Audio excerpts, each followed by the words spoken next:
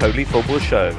Nation divided special. As attempted headlock sees one in the eye for Southgate's plans for Montenegro, we ask on whose shoulders should the blame lie and on whose shoulders was Raheem standing. Also today, crunch time in the qualifiers, Wenger at FIFA, forgotten transfers and quiz questions, all in the Totally Football Show in association with Paddy Power.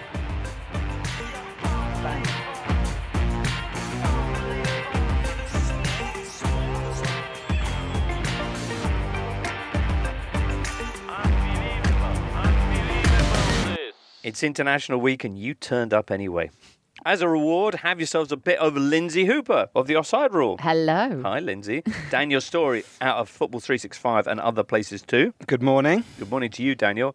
Also here, the man from Opta, Duncan Alexander. Hi, James. Who's fresh from the week's second biggest footballing dust-up. Am I right? Correct, yeah. This was the Opta quiz.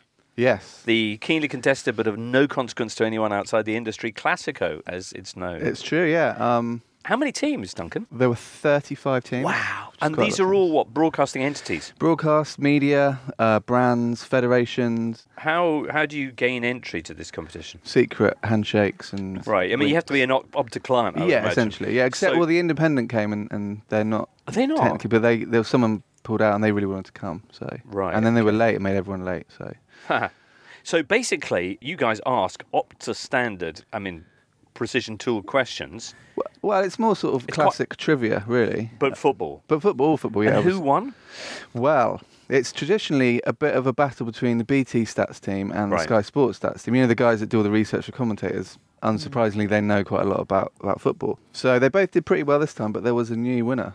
And it was everyone's plucky underdogs, the Athletic. With our friends... Who was in their team? Well, they had Adam Hurrey. Oh, yeah. They had... AKA Football Cliches. Yes, they had James Moore, Jack Pittbrook. Okay. And they had their captain and leader and possibly legend, Michael Cox.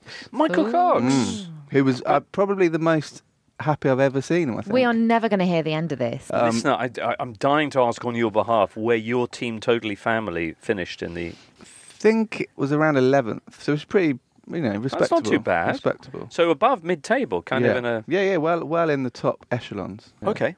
Did we beat, them? They didn't go. Did they not? No. So yes, we did. That counts. That's good. Oh, well, that sounds terrific. What kind of questions do you get asked at the Opta quiz? Well, Duncan, you're going to be giving us a little bit of a taster, aren't you, today? Mm-hmm. Just give us one now, just to whet our appetites. Okay, well, let's do the first question from the actual night, as if you were there. Name the two players to win the Premier League Golden Boot who wore the squad number 11. So that's the problem, because you asked that one on Twitter. So that's the only one I've seen. Okay. Opta Joe asked that on Twitter. All right, but that's, there it is. Oh, yeah. If you haven't seen that on Twitter, listener, that's the question. We'll get the answer later on. We will. Two players, Golden Boot, Premier League, squad number 11. Nice. Okay. Hey, let's talk about Thursday night's England-Montenegro. You're listening to the Totally Football Show in association with Paddy Power.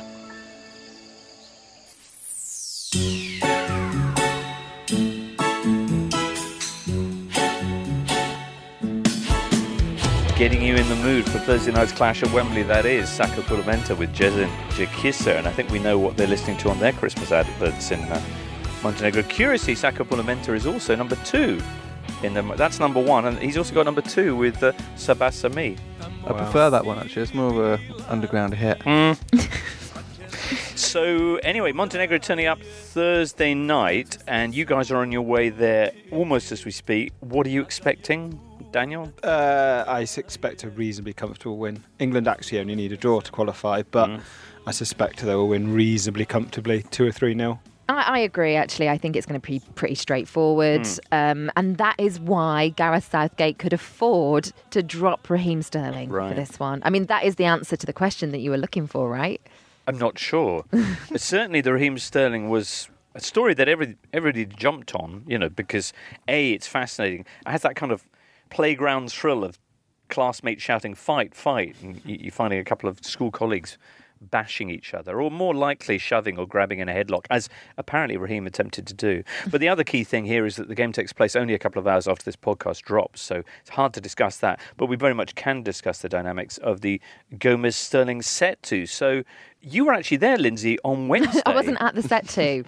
What was the fallout? What was the aftermath? Was tension still running high? I was at the press conference ahead of the match, and what I found quite amusing was I overheard some conversations where I think members of the FA and different people were like, well, that story's been dealt with.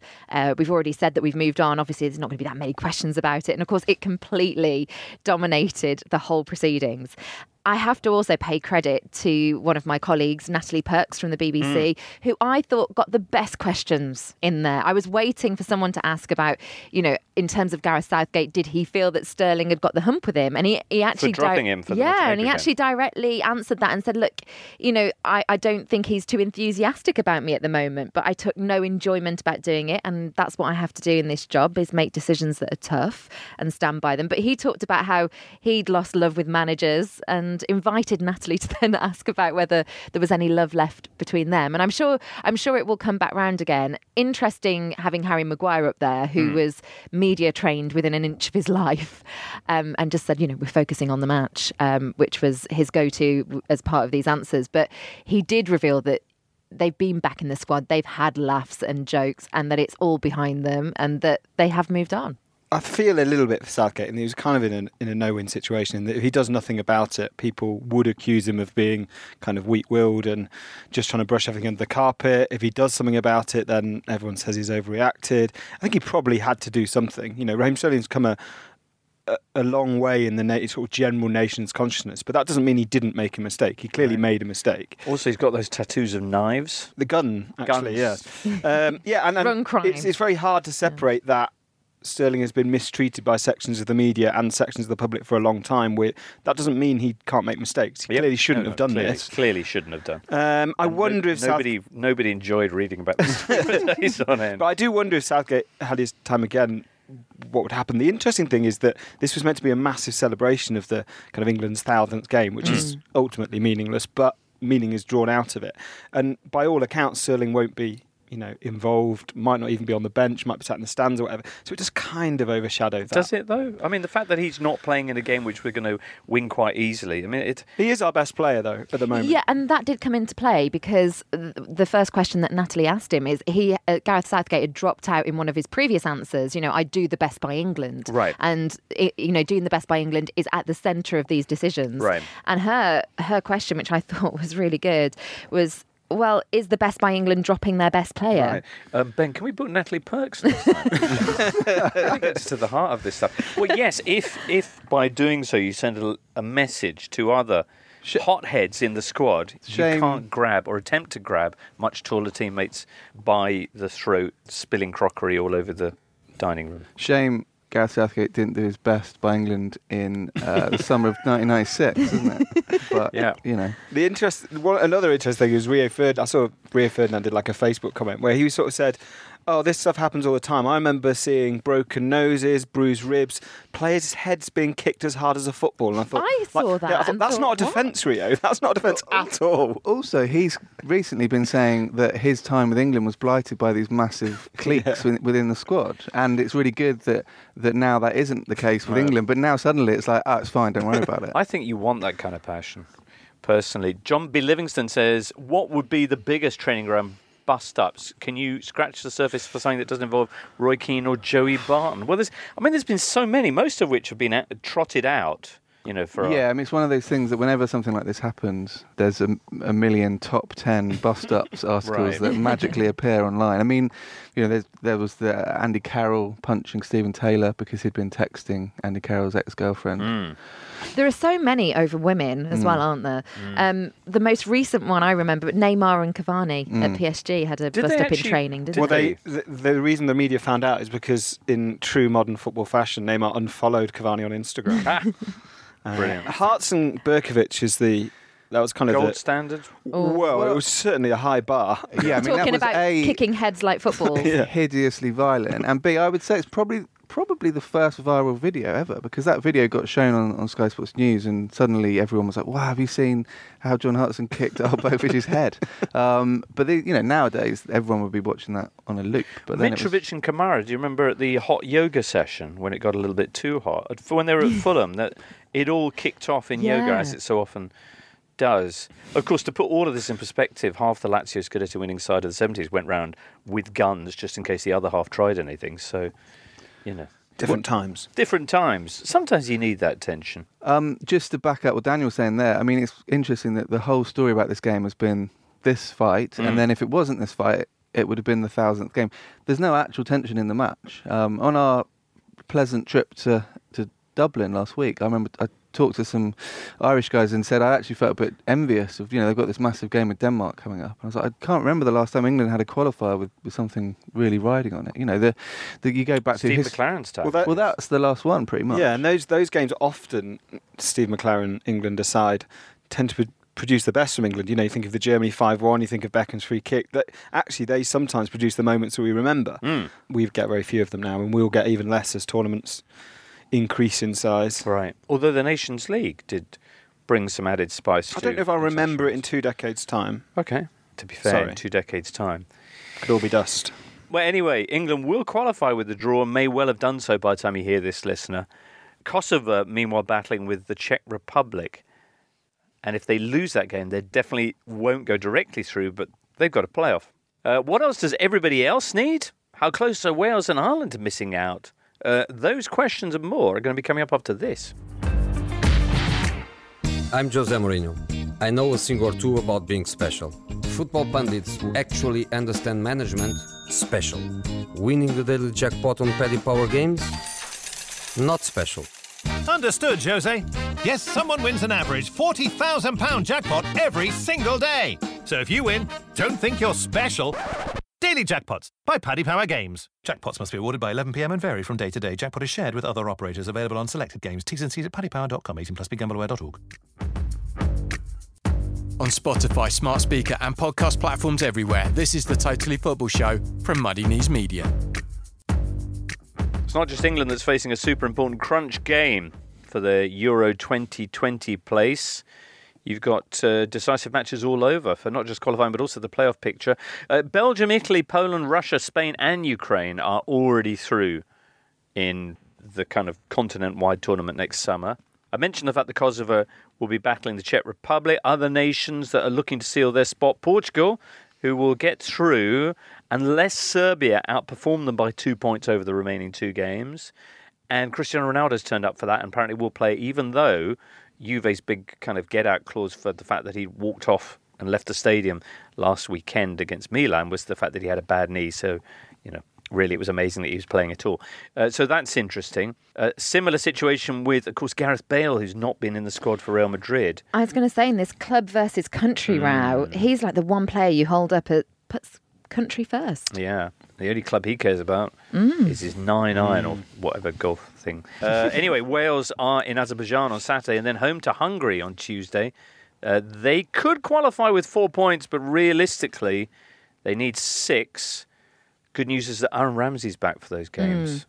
He'll be key, I think. Yeah, I saw them, Wales against Croatia, in a game that both sides pretty much accepted a draw from 10-15 minutes in. But Wales, even if they qualify, there's still a sense among the supporters that they're doing this in spite of Ryan Giggs rather than because of him. The football is so lethargic. Ramsey will help. Bale played but just got starved of service. But they basically just launched the ball up to Kiefer Moore as like a big man striker. Just looks a bit 90s, which is probably fitting for the manager. Well, I suppose, yeah. Tom Williams will be joining us on Monday to react to Saturday's trip to Azerbaijan and preview the Hungary match. Scotland, they cannot qualify from the group. They have a playoff in March. Northern Ireland's group, Netherlands and Germany, are 3 points ahead of Michael O'Neill's team, who the Netherlands will be visiting on Saturday. Now, if Northern Ireland can beat the Dutch, they might qualify, but they'll have to win in Germany on Tuesday too. You're shaking your head, Daniel. They can take some heart from their last meeting with the Dutch, no? When they were, 1-1 until like, that was it. Minutes? They were 1-1 and then let in 2 goals they took very the lead, quickly. Didn't they? Yeah. They've played really, really well in a format that's extended, which should give them a chance to qualify. And they've obviously landed a dreadful group with the Dutch and the Germans. I don't give them much chance. Right. I know a few Northern Ireland fans who are under the impression that if they were to qualify, that Michael O'Neill will continue to manage. I think it's job sharing, isn't it? Yeah. Yeah. Which is, interesting, but it's not unprecedented. But I thought at the beginning with Stoke that the agreement was during this qualification stage, but then not if they actually qualified. Right. But apparently it will continue. I guess we'll see. Meantime, in Group D, massive game for Ireland, as you mentioned, Duncan, who take on Denmark on Saturday in Dublin. After their 2-0 defeat to Switzerland last time, Ireland are still top of the group on goal difference, but they've got Denmark level with them on points, and Switzerland are only a point behind. Worryingly, both Denmark and Switzerland have a game in hand, and even more worryingly, that game in hand is against Gibraltar. So basically, the Irish need to win to stand any chance of going through. The Danes only need a draw. Armed with that knowledge, listener, enjoy now producer Ben previewing the match with Niels Harald from Danish Eurosport. Niels, it's Denmark versus Ireland again in what's essentially a playoff, and that worked out pretty well for the Irish last time, as I recall. Are you thinking about the 1-5 game during the last campaign? I mean, yeah, it's been quite a funny coincidence. We have been playing against Ireland every time we played qualifiers for the many last campaigns. So yeah, it's going to be interesting. This hasn't been the most convincing of qualifying campaigns for Denmark. So what's the mood like in the camp going into this fixture? Most of all, we're getting the feeling that this is a team that needs success. You know, it's been a difficult campaign. They've been playing not too well against the Swiss. They were very lucky to win. You know, the Swiss has a lot of chances, and they needed a blinder from Christian Eriksen, a brilliant pass just towards the end of the game to win it. And it's been like that all the time. It's not been convincing from the Danes. I mean, last time it was 5-1. That can be a problem for the Danes now because expectations are great. You know, everybody expects that it's going to be a 5-1 win again, or 3-0, or 2-0. But it's difficult playing the Irish, and you have to remember that was a special game. It was a game that went crazy for the Danish team, and it's a Danish team in a lot of trouble with a new coach coming in next summer. A change of manager is always very difficult, isn't it? Speaking of Eriksen, he was very much your star man in that 5-1, but he's had a pretty poor start to this season with Spurs. Are you concerned that he's looking a bit knackered? Yeah, and the contract situation in Tottenham hasn't been good for him in any way. But, you know, he was the player who settled it against Switzerland with that brilliant pass. So we believe that he can do it. You know, he can shine on the occasion. And it's such an important game for the Danes because we have to go to European Championships in Copenhagen, you know, playing 2 or 3 games there. So that's very important for Denmark. So I believe that a lot of weight is on Christian Eriksen and a lot of weight is on Kasper Schmeichel also. Finally, Niels, Ireland have scored a measly 6 goals in qualifying. Does anything scare you about them? The funny thing is to say the same guy who scored the last time, Shane Duffy, it's always him, isn't it, against the Danes? I think he's doing very well. You know, we're very scared of we're taking care of the set pieces, you know, the corners and everything. You're very good there, the Irish team. And I believe that's what we're on the lookout after. But it seems like the Irish has been having problems of their own also. Niels Harald there. Always good to hear him. Of course, Ireland are warming up for the game with a friendly against New Zealand on Thursday night. That's curious timing, Daniel. Yeah, well, maybe they needed confidence of trying to play some attacking football and score some goals because they're not really doing that under Mick McCarthy. He came in as the sort of safe pair of hands before Stephen Kenny takes over, and I mean, it's been dismal. They're just not proactive enough. They don't push forward enough. If Troy Parrott plays, he's a Spurs youngster. He's kind of the new breed of striker, but there's just no goals in the team at all. Troy Parrott, there's talk of him playing against New Zealand, and whether that would then a bit of a kind of preliminary run to see if he's kind of made for international football. Yeah, that'd be a feather in his cap. Wow. So there's that. Any other games you're excited about? Ruben Borger, for example, says that which country that's about to qualify this week could be a big surprise in the coming European Championship. Any big Icelandic or Wales-like surprises in the making?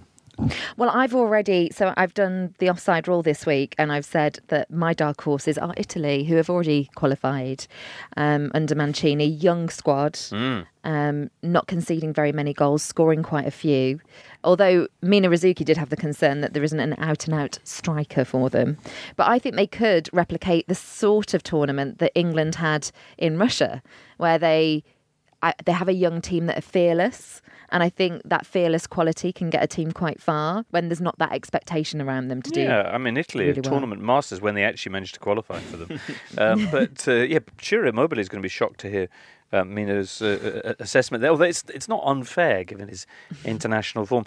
Italy could have a good... I mean, is anyone more left field than that, do you think? The game of the week outside of the elite, should we say, should be Finland against Liechtenstein, because Finland play them at home, they will beat them, and they only need to draw against them to qualify for their first ever major tournament. Wow. And that Finland squad that's what this expansion's all about, getting teams like that in. Their squad is amazing. It's got players in Belarus, Canada, USA, all across Scandinavia, Norwich. Bristol Rovers. Yeah. Pukki's form is great. Yeah, for the team, for them. Yeah, Brace last time out. Their third choice keeper is a Bristol Rovers player. They've actually got a player who is currently without a club in the squad because he got released by Minnesota United last week. Wow. So yeah, it's just a really good news story. Is that who you're rooting for, Daniel? Yeah, I think that's kind of that 90s Jari Litmanen romance. Be good to see them there. Shall I put in another quiz question that links quite nicely to that? Please do, Duncan. Who was the only member of England's Euro 96 squad to play for a non-British club team at the time? Paul Ince. Oh, for goodness sake. Your mate. Tomb Raiders Paul Ince. Tomb Raiders Paul Ince, yeah, it's true. Okay, well, Finland's clash with Liechtenstein is coming up on Friday. You've also got on Friday Romania-Sweden, which is big because that's going to see who gets through in Group F alongside Spain. And Iraq are taking on Iran as well. That's me done on internationals. Over to you, Lindsay. No, I was just going to say, speaking of quiz questions, you didn't do the reveal. So those people at the start of the podcast. At the end, we'll give the answers. Oh, for the one at the very beginning? Yeah. Well, there's still time. They need a lot of time. I mean, you could argue Daniel completely spoiled the whole game. Yeah, Daniel completely wrecked that one. But then we'll go back to get it quickly, haven't you? Yeah. Fastest finger first. Lindsay, how about after this, we discuss a big England game which took place on Tuesday, the Lionesses.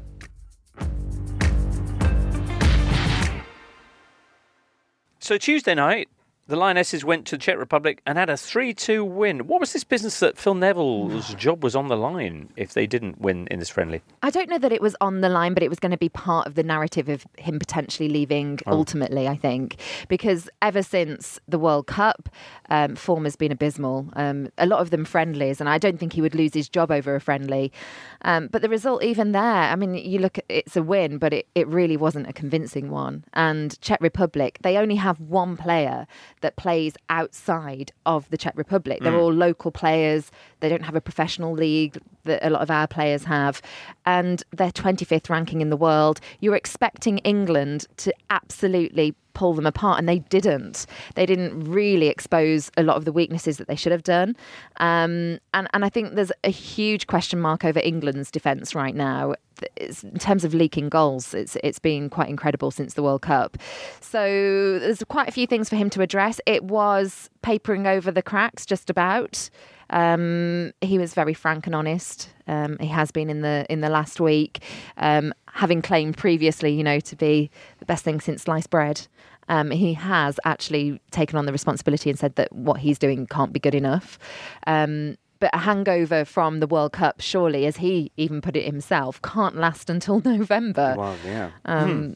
I actually have concerns about midfield. Everybody talks about defence, but I do feel that we're missing that player which had the vision that Farrah Williams did and the composure on the ball. Jordan Nobbs coming back from injury, very good player, but perhaps not quite at her best yet. Also, big news from the women's game, and after your Monday's edition of the Offside Rule was the announcement that Sam Kerr is going to be joining Chelsea, which everyone's completely lost their minds over. Just explain why that's so seismic. Oh, because she is hands down one of the best players in the world at the moment. I think she would be in many people's top 3 for Player of the Year. She scores lots of goals, brings with her a lot of influence and also a lot of eyes from around the world, because she really did capture the imagination of a lot of people at the World Cup. And so it is that stellar signing. And many times previously, you'd have seen those sorts of signings going to places like America, or, when Marta ended up in Sweden, or to Germany, or to Lyon. Exactly. Lyon is the place that seems to snap everybody up. But to go to Chelsea is quite a coup. We had Anita Asante in the studio for the show on Monday, who plays for Chelsea. And I did try and get it out of her a little bit. And she'd heard the rumour, but she didn't reveal that was happening. And then within 24 hours, it was announced. Wow. How much will Chelsea be paying her? Well, I imagine this is going to be a new record, which would mean that I think the central contract could be something around the 90,000 or going into six figures category, but then with add-ons because of sponsors and other different brands that come on board. I think Australian press are reporting that she could be as high as about 300,000 for a year. Would that be a record? Yeah, that absolutely would be in this country. And so the kind of average would be what? Around 45,000 would be about the average. Significant. So she should be in the team when Chelsea recommence their... Yeah, absolutely. I think she'll slot pretty much straight in. And they need her in that side because that lift, it's looking like a very tight title race. Right. They are Chelsea, top at the moment. Yeah, they've been doing really well, but this could give them that extra edge. Exciting. In other news, Arsene Wenger joins FIFA as their Chief of Global Football Development. Daniel, what does that mean? Well, it's... I'm not going to say it's a paper role, but it's a huge remit. It's the name, it's having the name, having him in there as a kind of inspiration, I suppose. But history tells us that quite often that organisation drags people down rather than them dragging them up. So we shall hope this is different. Okay. FIFA, meantime, kicking themselves because Neil Warnock became available only a day later. Tom Williams getting sassy on the Arsene Wenger appointment. Can't think what qualifies former Arsenal manager Arsene Wenger to work for FIFA, a once widely respected football institution that has become a global laughingstock. I thought it was delightful to see Arsene turn up for work looking so enthusiastic. He genuinely seemed to be delighted with his new surroundings and the nice man who drove him to the headquarters and everything, basically. So I think this is a good thing. I think so too. I mean, he's a man full of integrity. We know that he's multilingual. And I don't think that he will compromise on his morals. I know that you've said, Daniel, that FIFA can bring people down. But all right, good. Neil Warnock, though, is out at Cardiff, and that's not good news for anyone, of course. But particularly any manager who's under threat in an international break, because... Well, he said, hasn't he? He said that... Ryan Giggs? My time's not over. I want to... Oh, did he say that? He wants to get another job. Wow. So where'd you see him? Every night when I sleep. But yeah, I mean, him going from Cardiff made me just think back to how wonderful their contribution to the Premier League was last season. Right. Having a shot directly from kick-off against Tottenham, 52 pass completion rate in one of the games, which was a good nod. So that was the key stat, wasn't it, that we were tracking through last season with Cardiff? Yeah, they had a kind of medieval pass completion rate, but it was good because it went up to about 70% against Manchester City. So he was obviously trying to show Pep he could do it when he wanted. But yeah, we also remember his press conference when he made his feelings on Brexit quite clear. Oh, right. And it was quite neat that his team had a 52% pass completion. Right, nice. So anyway, he leaves them in 14th place, I believe, in the Championship. Who's taking over? Talk of Neil Harris, who left Millwall not that long ago. The other name mentioned is Nathan Jones, who obviously was sacked by Stoke City. Both of those clubs are below Cardiff in the league table, so it's a slightly odd one, but it feels a strange job. It feels a job that will probably go to a Welshman or a man with Cardiff links. So, I mean, at least if Harris gets it, it's a continuation of someone called Neil being manager, which is... And the football is similar. Okay. Also saying goodbye is Zlatan Ibrahimovic. Not a huge surprise this, as he bows out from the LA Galaxy, with a typically low-key farewell message. Says Zlatan on social, I came, I saw, I conquered. Thank you, LA Galaxy, for making me feel alive again. To the Galaxy fans, you wanted Zlatan, I gave you Zlatan. You are welcome. The story continues. Now go back to watch baseball. That's a magnificent message. Got fans rushing to re-inspect the league tables for the definition of conquered, given that they finished 8th. No, but he personally scored bucket loads of spectacular goals. He scored fewer goals than Carlos Vela, who I think we can also say is not a Premier League player anymore. Oh, right. Well, there's every suggestion that Zlatan might be a Serie A player again quite soon. Don Garber MLS commissioner had let slip that Zlatan was Milan bound, one of his former clubs, of course, which a lot of people poo-pooed, but today's Gazette has a big double-page spread on how exactly they would pay. Puts to bed the Man United rumours. Well, I suppose we'll have to wait and see. That Zlatan would be rejoining one of his former clubs, not Man United, but Milan, Lindsay. And then everyone poo-pooed that, but I noticed that the Gazette this morning has a big double-page spread on how the Rossoneri would actually finance. Is that what Milan need? More noise around the club without actually doing that well on the pitch? Or that just seems a silly signing, doesn't it? Yes. I mean, okay, without getting all tactical, because my brain doesn't go that far, I do take your point, but do I think he would actually do quite a lot in that team? Yes. Okay. In a short term, what he would do is stymie their development as a team, probably, because everyone would just end up looking for Zlatan. But he would be, I think, quite I think he can still be effective on the field for them in that team, yeah. Maybe I'm completely wrong. No, I probably am. Anyway, Daniel, you've just come back from a trip to Germany. I have. What's the thing you would most like to bring over to English football from there? Fan-owned clubs. Well, yeah, maybe, but it kind of a general sense of everyone there enjoying the game rather than getting angry, even when their team were losing 2-0 at home and they went on to win the game, which is lovely. But right. I went over to do a piece about the BBC report that 1,000 English people go to every Dortmund home game. Is that right? Which is remarkable, I think. But actually, when you see and hear how many English people there are there, it isn't that remarkable. And it's just this idea of people going to enjoy football for spectacle without caring who wins and enjoying it. But actually, the Dortmund supporters seem to do that as well. There doesn't seem to be that visceral anger at everything, at referees, at everything that there is here. You went to the Champions League match? Yes, I did, yeah. And then Leverkusen the following night, yeah. And a pretty spectacular match it was. Yes, yeah. I mean, that was obviously complete fortune into a brilliant first half. Dortmund were even brillianter second half. Brillianter, yeah. Like it. And have set themselves up nicely to go through in Inter's place. All right, so but broadly speaking, then in terms of the fan it was a slightly different experience because it's Champions League rather than Bundesliga. Yeah, but you do get a sense of that. You know, that firstly the atmosphere. You know, the drinking in the. Obviously, people know about drinking in the stands. People know about the kind of enjoyment, the atmosphere. It is a world away from the Premier League. It really is. I was just going to say, so did you sit down with lots of different English fans then out there? Yeah, I spoke to a few. Well, actually, I spoke to... There's flights out from Luton, Birmingham and Stansted on that day, and I was on the Stansted flight, and Tom Williams, friend of the show, and all-round good guy, was on the Luton flight, and I didn't realise that, but I saw him at the game. But we both said, we were shocked at how many English people were just going over for the game and then flying back the next morning. It's remarkable, I think. I mean, for years, people have flown across to see top-level English games. Yeah, exactly. But we see football tourism as a kind of inherent. It comes with a bit of snide, a kind of armchair fan, not really caring. But we do exactly the same in our hundreds and thousands abroad, and because it's enjoyable and it's good to get a different culture. We're expat football fans. They're different. Yeah. Right. Anyway, there you go. You weren't still around for De Clasico at the weekend. I wasn't. No, I saw Dortmund's glory, not the humiliation. Right. There you go. One other quick bit of news before we get on to more Duncan questions is that Manchester City midfielder Bernardo Silva, it has now been confirmed, must serve a one-match ban over that tweet that he sent about his teammate Benjamin Mendy and his resemblance to a stereotypical character from a 70s TV advert in Spain. He got quite a big fine as well, didn't he? Was it about 80,000 or something like that? That's how many minutes being late for a Chelsea team meeting? That's 16. Yeah. Frank Lampard don't play. Very good. All right. Well, after this, Duncan's warming up some questions just for you, and we hear from Nick Miller.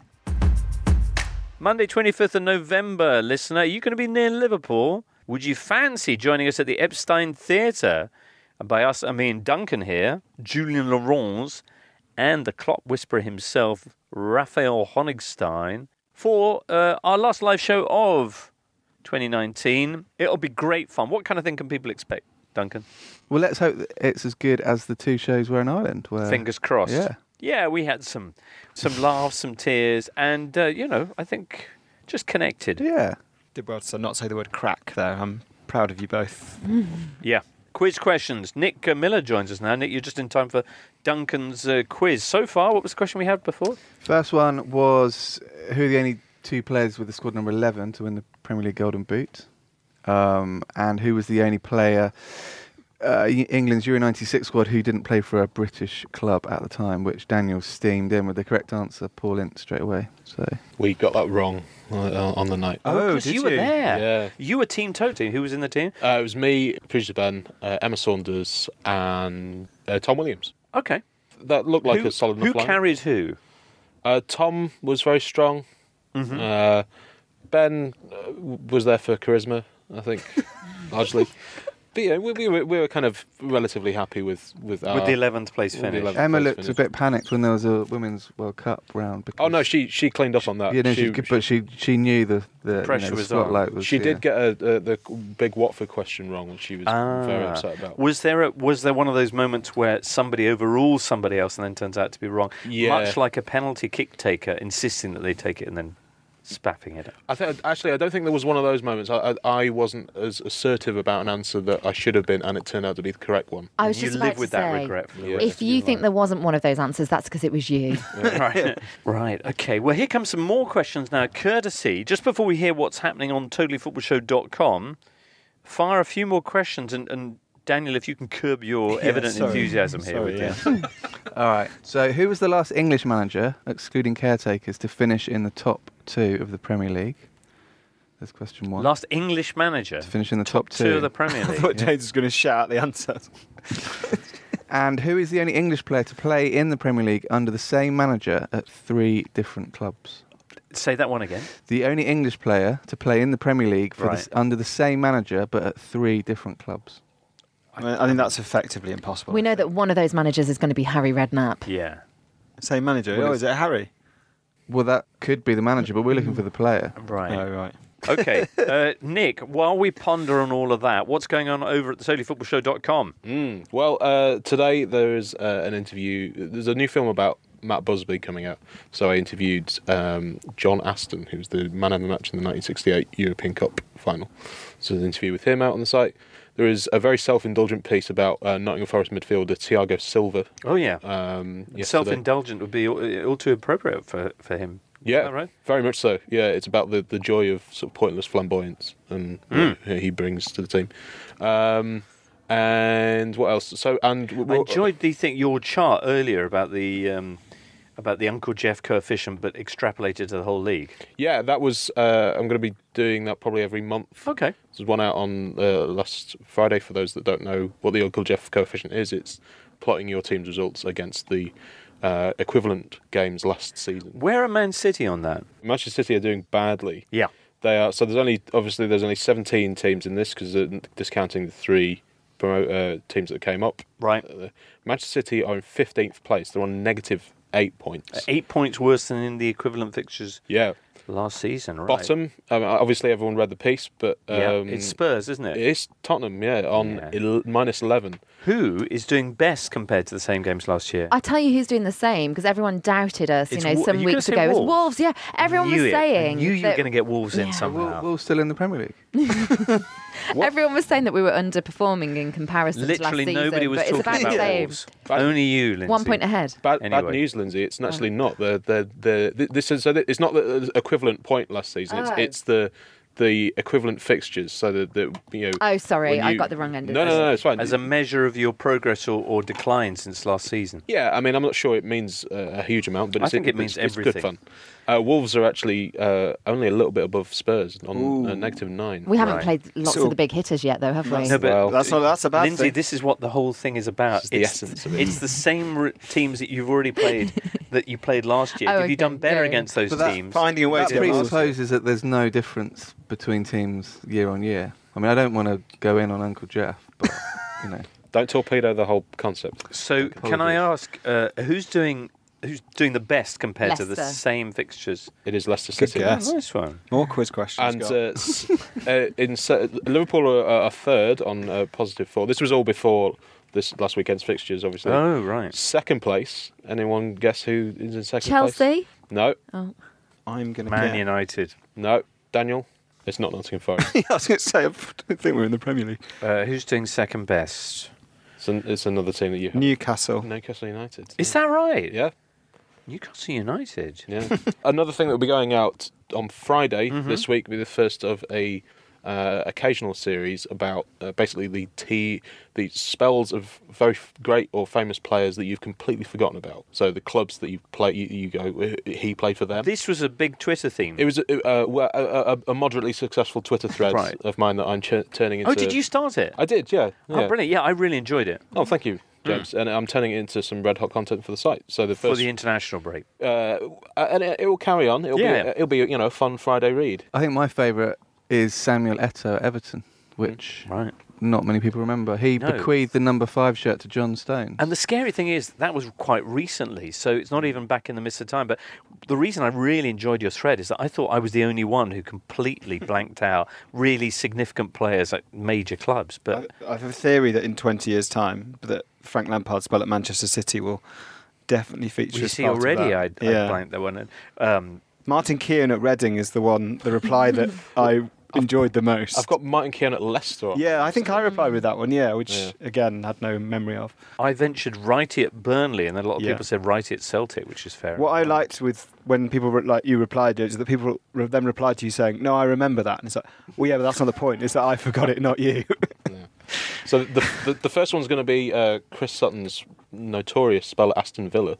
I don't think anyone really remembers. So what are you going to basically break down what happened in that period for those who don't recall? Yeah, some other ones. Demetrio Albertini at Barcelona, Andy Cole at Burnley, Frank Stapleton played for Ajax. What? Andrei Kanchelskis at Southampton.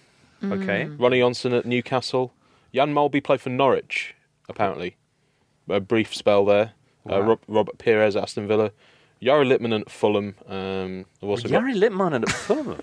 I'm not sure what James. I like it. He signed. Seriously, this is just revelatory. He signed in the Uncle Roy miracle season. He signed for them in the January of that year, and I don't know if he actually played. He didn't. He certainly didn't play a significant role. Okay. But he definitely signed for Fulham.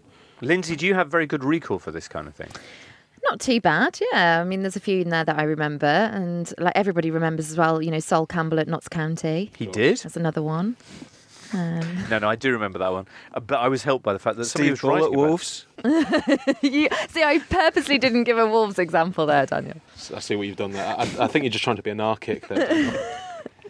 Excellent. So, well, Nick, that sounds fascinating. You're going to do one of those every week, or? Yeah, that's the bold claim I'm making at the moment, but that's the plan. Brilliant.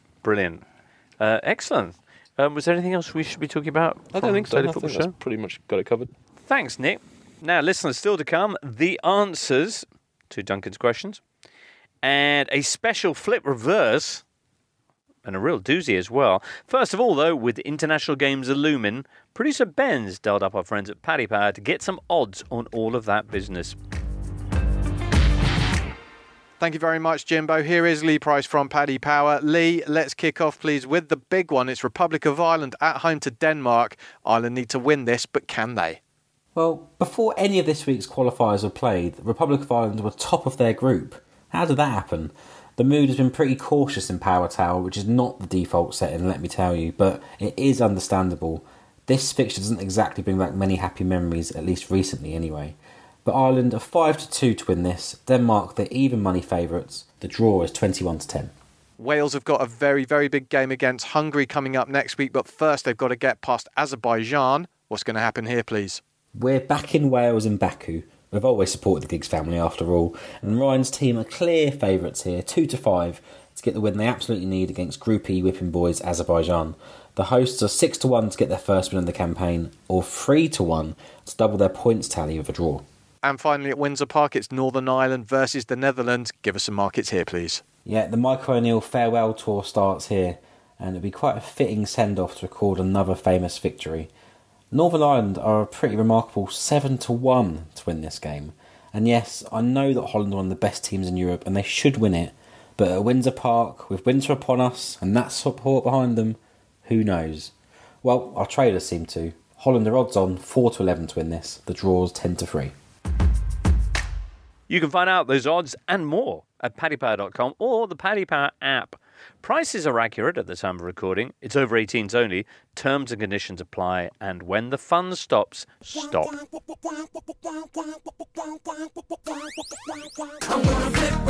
Blazing Squad.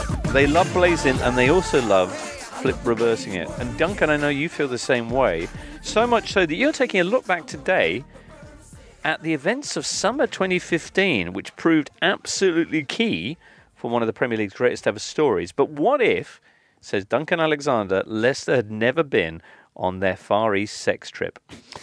Yeah, it didn't work out well for them. It was the culmination of a series of Nigel Pearson incidents, telling one of his own fans to go and die at one point during the previous season, wrestling James MacArthur on the pitch, which it did inspire the ostrich press conference. Yes, to the journalist Ian Baker.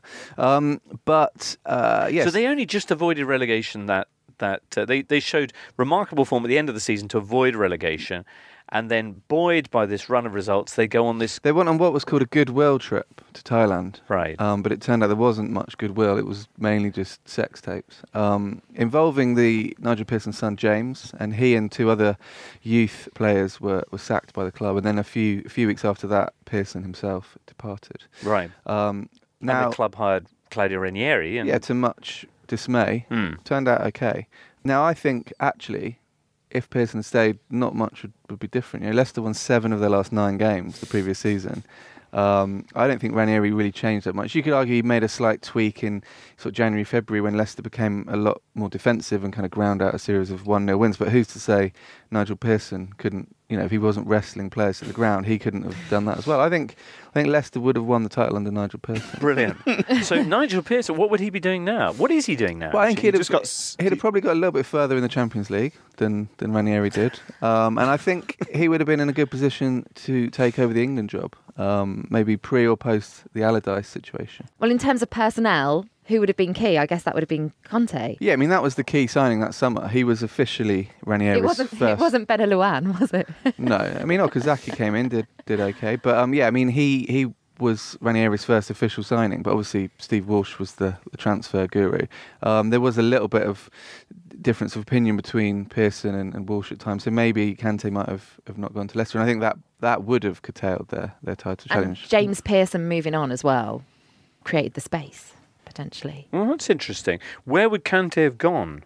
He was linked with Marseille as well. Okay. So he might have gone to Marseille and then I guess moved on to La Liga at some point, and we'd have never enjoyed his skills in the Premier League and his ability to watch Match of the Day. I think he just still ended up at Chelsea. I think so. From Marseille, yeah. An interesting thing about Pearson is that Leicester almost kind of repaid the favour for his preliminary role in the title bid by making him manager of OH Leuven, the Belgian club which Leicester's chairman owns. So Leicester have this affiliation with this Belgian club, and they made Pearson the manager for a couple of years until he got sacked. Which almost felt like you kind of laid the foundation, so we'll give you this extra job, because he was basically struggling for work, because he missed out on the Middlesbrough job, so they gave him a job. Brilliant. Well, that's nice. Well, that's a fascinating window into how poor our lives would have been had it not been for that fortunate racist sex tape escapade. Orgy, yeah. Thank goodness that took place then. An orgy where everyone benefited. Yeah. Brilliant, Duncan. Thanks for that. Before you go, though, I think you've got some answers for us. Yes. So, the first question was, who are the 2 players with the number 11 shirt to win the Golden Boot? Daniel, I know. I flapping his arm. This is the one I... together. This is the one we've both seen. Yeah, we've both seen media. it, so we could showboat by saying one answer at the same time Go together. on, Lindsay. No.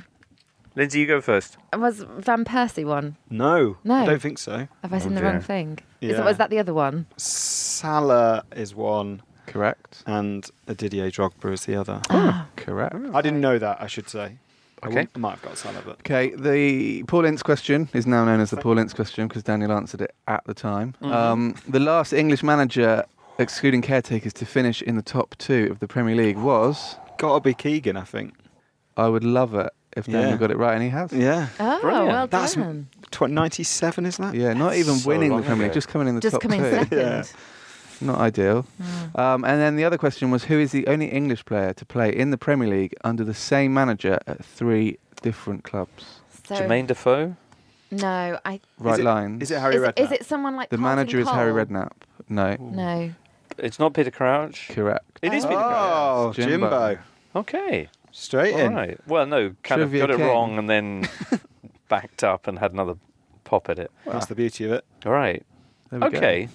Well, there you go. A taster there of the kind of brainy business that Opta quiz people do. It is all online now. People want to have a go. Oh, that's amazing. Where do they find that, Duncan? If they go to the Opta website, they can find it. So they can spend all weekend quizzing themselves or friends. That is quite literally my chain journey back to Loughborough as well. Fantastic.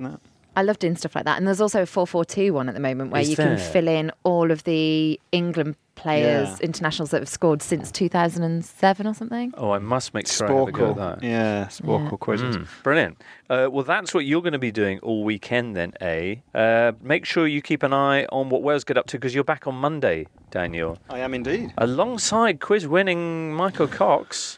I will. Can we have a pact to not mention it, do you think? No, you know. We'll mention it. Tom Williams will be in, as we mentioned. Lindsay, what are you up to this weekend? I'm going to the North London derby in the WSL. So Spurs are hosting Arsenal at the Spurs Stadium.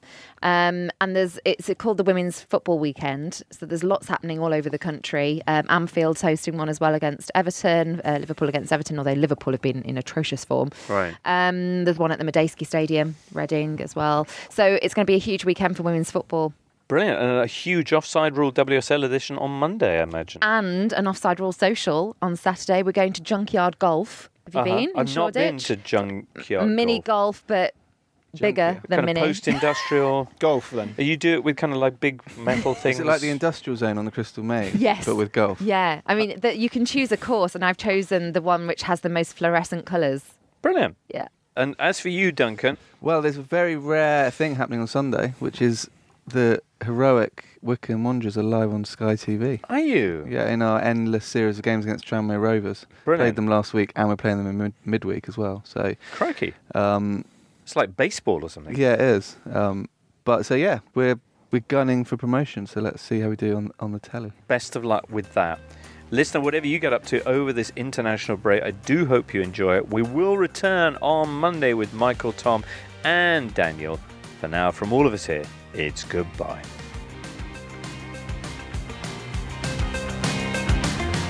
You've been listening to The Totally Football Show, a Muddy Knees Media production. For sales and advertising, please email sales@muddykneesmedia.com. Keep up to date with everything across our Totally Football network at The Totally Show on Twitter, and make sure you check out our brand new website too, thetotallyfootballshow.com.